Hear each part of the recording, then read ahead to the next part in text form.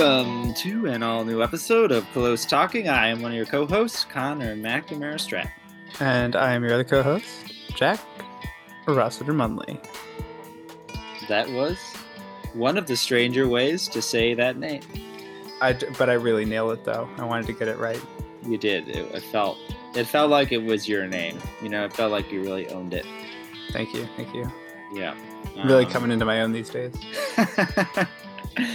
Well, we've got a great poem for you, as always. But before we dive into the poetic depths, we have our now recurring desperate plea in which we talk about algorithms for too long of a time. But really, the short story is give us a rating on iTunes. It helps us a lot. It helps us reach new people. We would be very grateful. You know who had great rhythm? Oh, no. Al Jolson. That's why they called him Al Go Rhythm, because they were like, you go, Al. I don't know. Oh, wow. Algorithms, they rule the world. Help us be good at them. And if we get a lot of ratings, we won't have to make horrible algorithm jokes. I think that's overly generous for what I just did. But yeah, no, if we get enough, then we are permanently deemed good algorithm boys by the internet, and we don't have to ask anymore. Yeah. So it's in everyone's best interest to appease the algorithm. We're just trying to attain algorithmic nirvana or enlightenment or mukti. And I think we should start an algorithm cult, and we should try and attain harmonic unity with the algorithm. Okay, I'm really excited to talk about this poem. It is called Stammer. It's by the poet Cynthia Cruz, who is a wonderful poet.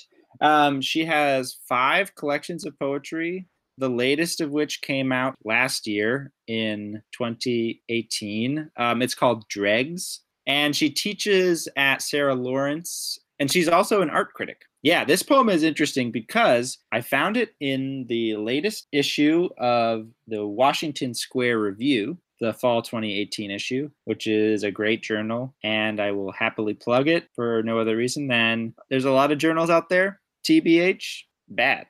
Even the good ones, a lot of bad poems. Washington Square Review, consistently, very good. And anyway, this is like a fresh poem. You know, we've done some classics, but this one is hot off the charts. Billboard top 40, if such things existed. Into it. Washington Square Review, top 40, coming at you. Coming at you strong. Fresh as an ideal mozzarella. Absolutely. I just want to say one thing about Cynthia Cruz, which is that she was born on the Air Force Base in Wiesbaden, Germany, and that's where my grandfather was there with my grandma, and that's where my dad went to high school. Fascinating. Just a fun fact. I felt a bit of a connection to her via that when I learned that during, researching her in more depth. I'd read a couple of her poems before, but in researching her, I found that out and immediately felt a connection. I love that. Yeah. I love that a lot. Okay. Stammer by Cynthia Cruz. There is the story my mother used to tell, how she woke at 3 a.m. from a dream that her mother died. And she did, at 3 a.m. It's like that, visceral and animal. The silver grammar of vanish. A soft violence pushing up against me. Soundless, its static, satelliting music. Even now, it is there on the edge, on the periphery. When I stand in the light before the mirror, it is overpowering. And always, without end. The sounds happening in this poem are so good. The silver grammar of vanish. Amazing sounds. Crazy cool concept. What is that? I want to know so much more. I'm loving it. I love it already. It's really such a good poem. And it's not as hard as what we talked about a few times ago, Ray Armantrout. She is doing some wild stuff that's not exactly happening here, but at the same time, it has some difficulties, I think. First, we try to do a little plot oftentimes. This one, again, hard to do a plot, but I'll do the best that I can. So it begins with the kind of anecdote about how speaker's mother used to tell the story about how she had a dream that her own mother, so I assume the speaker's grandmother, died at 3 a.m. And then the speaker says that her grandmother did die at 3 a.m., I assume. And then says it's like that. And so we have this moment, and the rest of the poem seems to be trying to describe this it. And I think that the it has two possibilities, at least.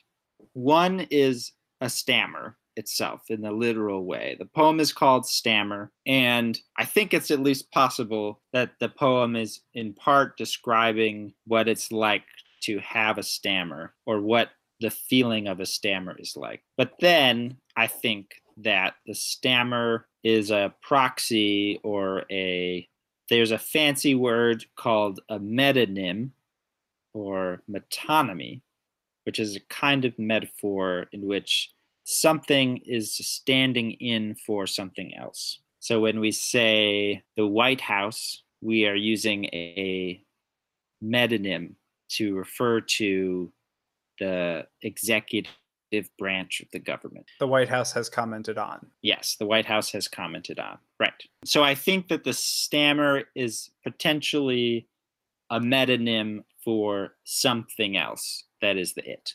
But it's described in various ways. It's visceral, it's animal, it's on the periphery, it's overpowering, etc. And we can get into all those details, but that's kind of the basic way that I was understanding the poem, is that there's some it that's being described that's also related to the way that the story in the beginning about the mother and the other mother was playing out. So the way I took that initial stanza, there is the story my mother used to tell, how she woke at 3 a.m. from a dream that her mother died, and she did at 3 a.m.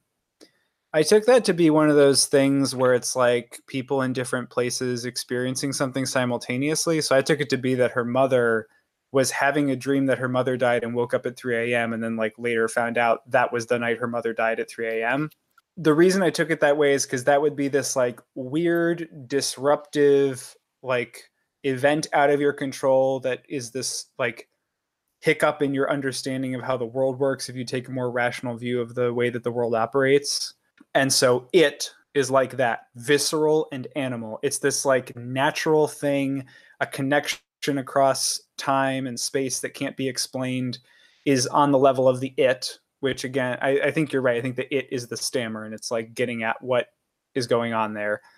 And that the stammer is brilliantly described as being the silver grammar of vanish, a line which contains a lot of sounds found in the word stammer. Ah and the stammer, silver, grammar, stammer, of vanish, stammer, vanish, silver, stammer. It's like all of the sounds are just broken up and tossed into different words. And then this line is like, actually, I'm about to stammer, but it won't tell you that. It'll be super cool and poetic and awesome and be like, yeah, I'm the silver grammar of vanish. Nice to meet you. And then you get the soft violence pushing up against me. I get an image of like your tongue pushing against your soft palate maybe, or like you're pushing, trying to get the word out, but you just can't get it past your own sort of self. Soundless, it's static, satellite, music, all these S's again, which is a stammer sound, or like maybe the S is the letter on which the stammer occurs. But yeah, that is sort of the direction I went with that. Yeah, I think that makes a lot of sense. And I think that's really interesting. Yeah, because that is referring to probably that previous stanza. And there's also this way that the dreams are pretty visceral, or like it's a way of experiencing something, intensely. And yet that's a kind of, I like the way that you talked about the hiccup of your understanding of the world in some kind of way. And yeah, silver grammar of vanish is so good. Those sounds are so good. It's also, it's so cool because either you're trying to say something and so the stammer prevents you from saying it. And so there's a kind of, it's like that there's a grammar to the absence of, if you start and then you have to start again, the pause in between, which is the kind of stammer, could be like conveyed in terms of a grammatical unit or something, but it's a non-thing. So to say the silver grammar of vanish is like so cool. That's a really good point, because like how stammers are usually represented in text. I say usually. My main reference for this is the first Harry Potter book where Professor Quirrell has a stammer, and it's like the letter that is being stammered on, and then a dash, and then the letter repeats, and then a dash, and then the letter repeats, and then a dash. And so, as you were saying, it really is like this absence of sound is kind of what makes up the stammer, and it is partially the repetition as well. But it's mostly that there's just like not sound happening consistently, because if it was just a long letter sound, then it would just go right into the word. But it's the disruptions, indeed, when the sound vanishes, the silver grammar of vanish. I want to highlight, I guess, for a moment, the ways that I feel like the poem is hard or like not straightforward, because there's like these moments that are so beautiful or like impressive, like the silver grammar of vanish is just like makes me so delighted because it's so cool, but it doesn't necessarily, we've sort of gotten at some of the meaning of it, but it doesn't necessarily, like I can be delighted and not actually understand what's going on, if that makes sense. And I feel like there's a difficulty to this poem where, for one thing, the fact that it is being used solely throughout.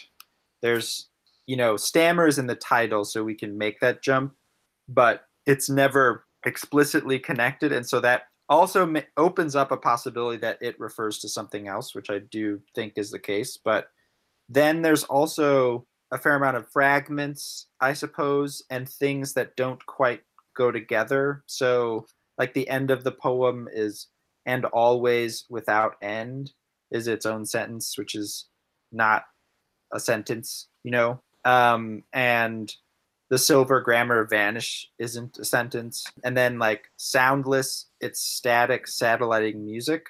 Doesn't actually, music, static, and soundless don't go together, because if it's a music, it has some sound, or a static maybe has some sound.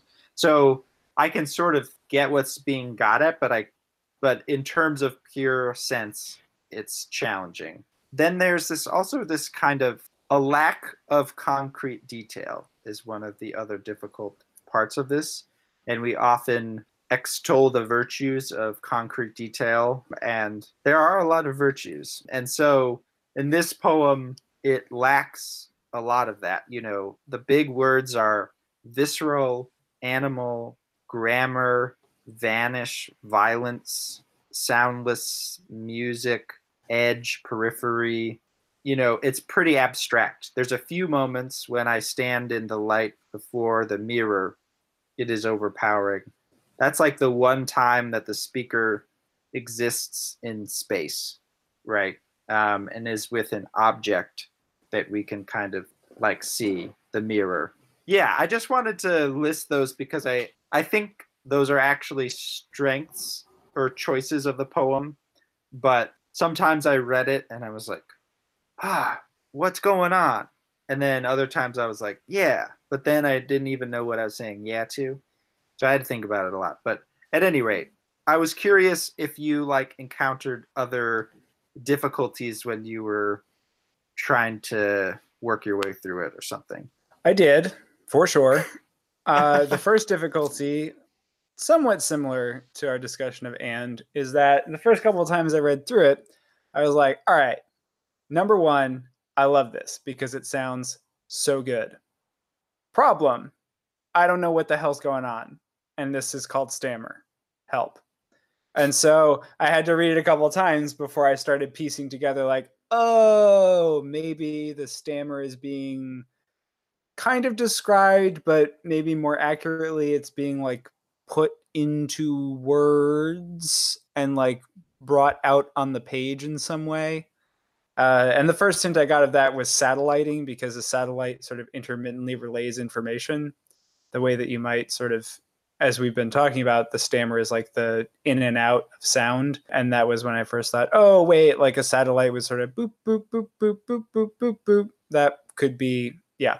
That was where I started to like actually figure some stuff out. But I definitely ran into some difficulties. Though thankfully, because it does sound so good, I was just kind of like able on like a basic level to just get swept up in the language and be like, wow, this is amazing. And particularly because it also does start with something that's a little bit more literally described, the story the mother tells.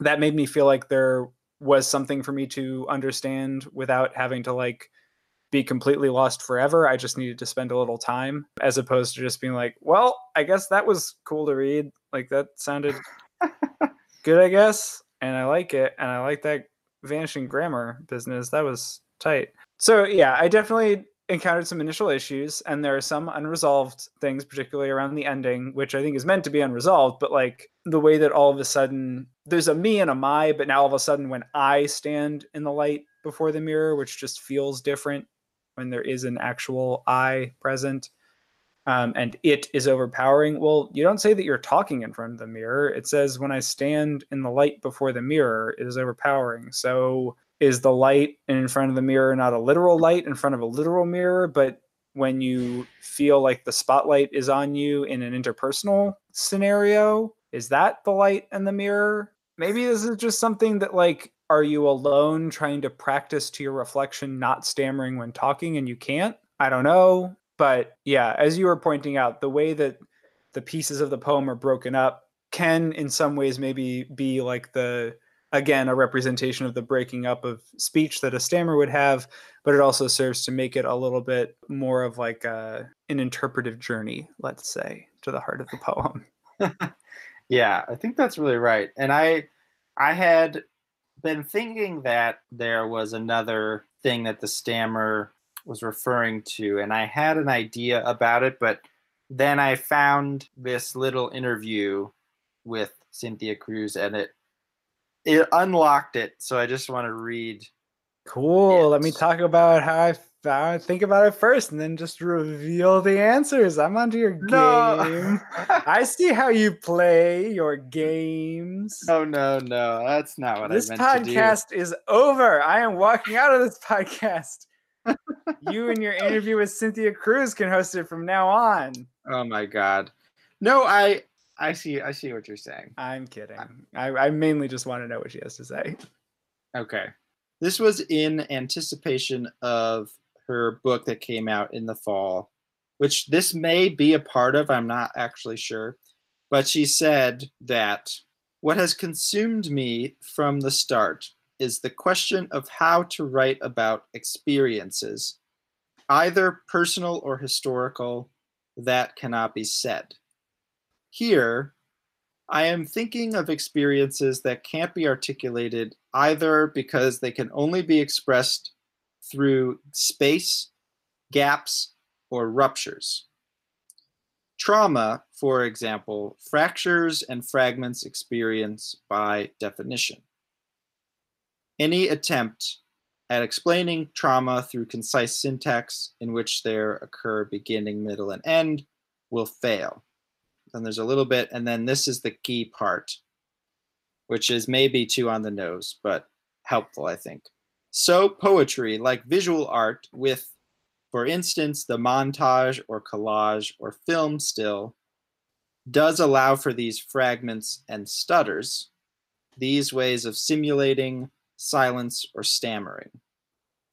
Poetry also allows for what I call a haunting, for allowing a space or rupture for what cannot be articulated but must be acknowledged. So in that instance, perhaps there is no literal stammer, and it is just that there is this disruption in the family that we hear explicitly about at the beginning, and this is her poetic attempt to render that in words. Yes. Yeah, so I like this. So there's a kind of, there's the physical stammer, but then there's this kind of, if for example, the speaker has experienced a trauma, whether in the family or otherwise, there's an insistent presence of it that both wants to articulate itself and cannot be, which is kind of like the way that a stammer works. And so I was wondering if the it is also a kind of particular trauma or particular memory or experience that's being described, as well as the stammer. It may, as I said, it may not be an actual stammer at all. Stammer may be the term used for this like rupture and absence in the aftermath of loss. Who knows? Yeah. I don't know if it's a specific event or if it's being used as a way of describing the feeling that happens when there is a sudden loss for the it, because it may just be it's like that visceral and animal, like you didn't expect to lose somebody and you did. That opens up a huge chasm in your world if there's somebody important to you, and you then have to try and put together some kind of way of understanding that, perhaps a silver grammar of vanish, something to try and fill that void, but it's always going to be inadequate, at least initially. So no matter how you try to live your life, there's a soft violence pushing up against you, soundless, it's static satellite music. Like it recurs to you, the tragedy that you experienced, it comes back not all at once and not constantly, but like intermittently it will return. In between is the vanishing, and even now it is there on the edge, on the periphery. You may have come to terms with this loss, but it still exists and it still reasserts itself every now and then. But perhaps when you stand in the light before the mirror and you are confronted with nothing more than your own face in the light, you like revisit that very sort of barren and alone feeling that will always to some degree be with you without end. I think that's where I feel it's at too. And one thing that then was also interesting to me was there are these moments of repetition that sort of on the face of it could seem unnecessary. The two big examples are even now it is there, on the edge, on the periphery, and the ending, and always without end. On the edge and on the periphery are similar ways of saying the same thing. And always, yeah, I mean, it's always there, which is the same thing as it's without end. So there's a re-articulation of something similar. And in the beginning, this is a little different, but the way that the story is relayed is repetitious, in that there is the story my mother used to tell, how she woke at 3 a.m. from a dream that her mother died, and she did at 3 a.m. The way that 3 a.m. sort of comes back is different than the other repetitions, but there's a kind of, I sort of made this connection before I understood sort of the other possible meaning, but I was like, ooh, it's like stammer is sometimes just, you repeat the same thing over and over again. And here the poem is repeating this thing that doesn't like need to be repeated, and yet is doing so very intentionally. And yeah, I just thought it was like kind of a fascinating little formal move to incorporate that, because it is kind of, the effect of it is eerie. The way that it ends, that's what just got me so much, like, and always without end. Part of it is like you try to say always and you're like, no, that's not it. You try to say it again and then you end up saying without end, which is like, oh, that's like the same thing. So it's like this kind of, you see the poem trying, not coming at you with the, as Wordsworth said, that it was like the spontaneous overflow of feeling or whatever, but that's recollected in tranquility or whatever. There's not this sort of polished expression of something that's been processed. The poem is kind of a stammering process in those like moments. Yeah, which I thought was really cool. And then when I sort of read that bit about sort of thinking about either something traumatic or something inexpressible, the repetitions themselves seem to be an important force in expressing it, even if the content isn't like saying anything different.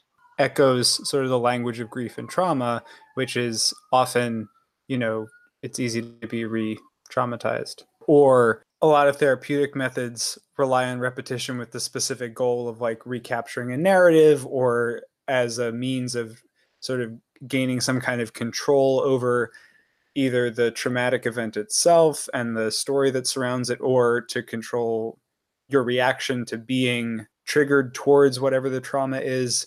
But it's this like really intentional practice as opposed to the kind of unintentional possible re-traumatizing or like re-exposure to something traumatic. And so I think the inclusion of repetition in here is really important. I was so excited by it because I've been sort of on the lookout for poems that have these more difficult speakers to access in some kind of way that they don't allow you in for some kind of reason. And I had, when we were talking about the Ray Armantrout poem, and I had sort of talked about two possible cases for why you would want, or why a sort of fragmented or difficult speaker makes sense. And I do think that one of those is when you have someone who has gone through a trauma, and so that their sense of themselves is necessarily disrupted. And so this felt like just like a really good way to think about that head on. Yeah, and it's just so...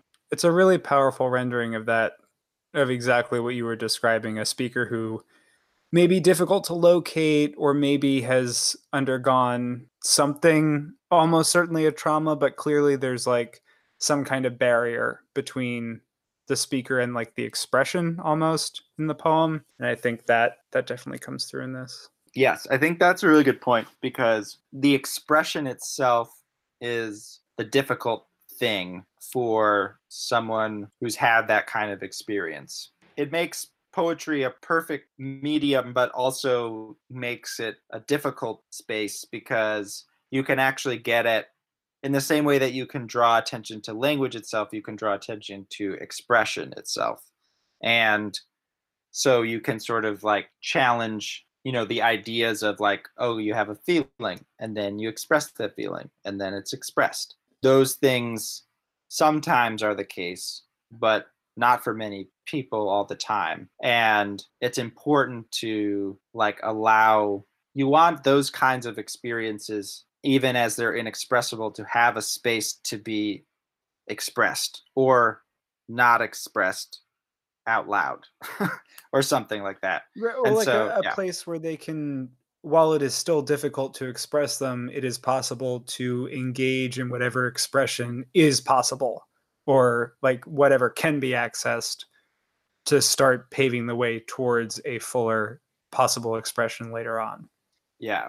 And yeah, I just thought this was a good example of something that could be, because some poems I think are difficult and obscure, and sometimes poetry gets a bad rap sometimes for being, like, oh, it doesn't have to make sense, or if you don't get it, you're dumb, or like blah blah blah. Or is it, even when it's not the case that it's explicitly saying if you don't get it, you're dumb, most people, when they read something and don't get it, might feel dumb or might feel like, well, this isn't for me. Yes, exactly. And so part of what we do is to bring poems that are like fairly accessible and talk about those, like the Ted Kruser, the Mary Oliver, the Marie Howe, things like that. But I also like to bring on ones that could be read in that way and be like, I don't get this, I'm just not good at reading poetry, or poetry doesn't like want me here in the space, and to sort of think explicitly about the ways that these are not just like pretentious formal moves, but that they're coming from like a deep personal investment in some kind of exploring some kind of experience, and that there are sort of choices that make sense even if they are difficult in certain ways. And we've done a few of those. Yeah. Over our time. We've got And. We now have Stammer. We did excerpts from Don Lundy Martin's Life in a Box is a Pretty Life. Yes. Early on in our run. Justin Philip Reed's poem is a good example. I think that one is like, you can get to it. It's just harder to get to it. And this poem, in some ways, you can't get to it. but you can understand why and how you're not getting to it.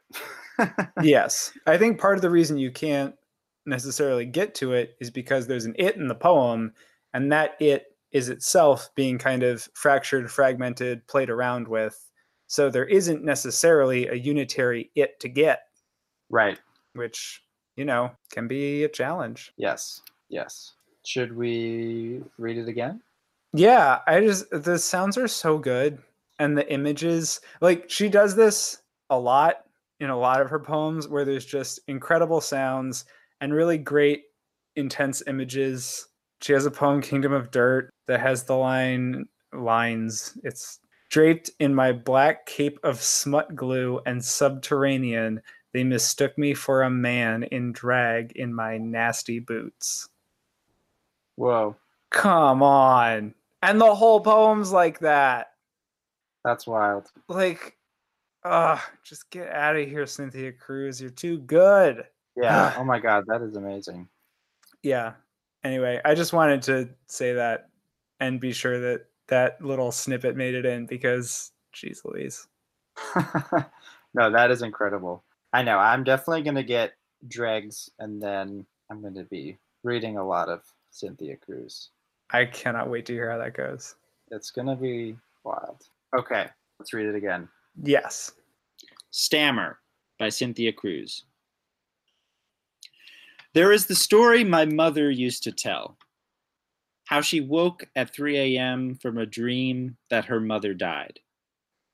And she did at 3 a.m. It's like that, visceral and animal. The silver grammar of vanish. A soft violence pushing up against me. Soundless, its static, satelliting music. Even now, it is there on the edge, on the periphery. When I stand in the light before the mirror, it is overpowering. And always, without end.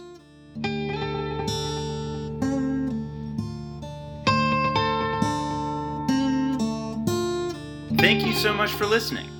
If you like this, please write a review on iTunes, or at the very least, rate us. You can keep up with our news and other poetry and book-related news at facebook.com/closetalking or on Twitter @closetalking. You can also follow me @hotsauceboxed or Jack @JackRossiterMunn.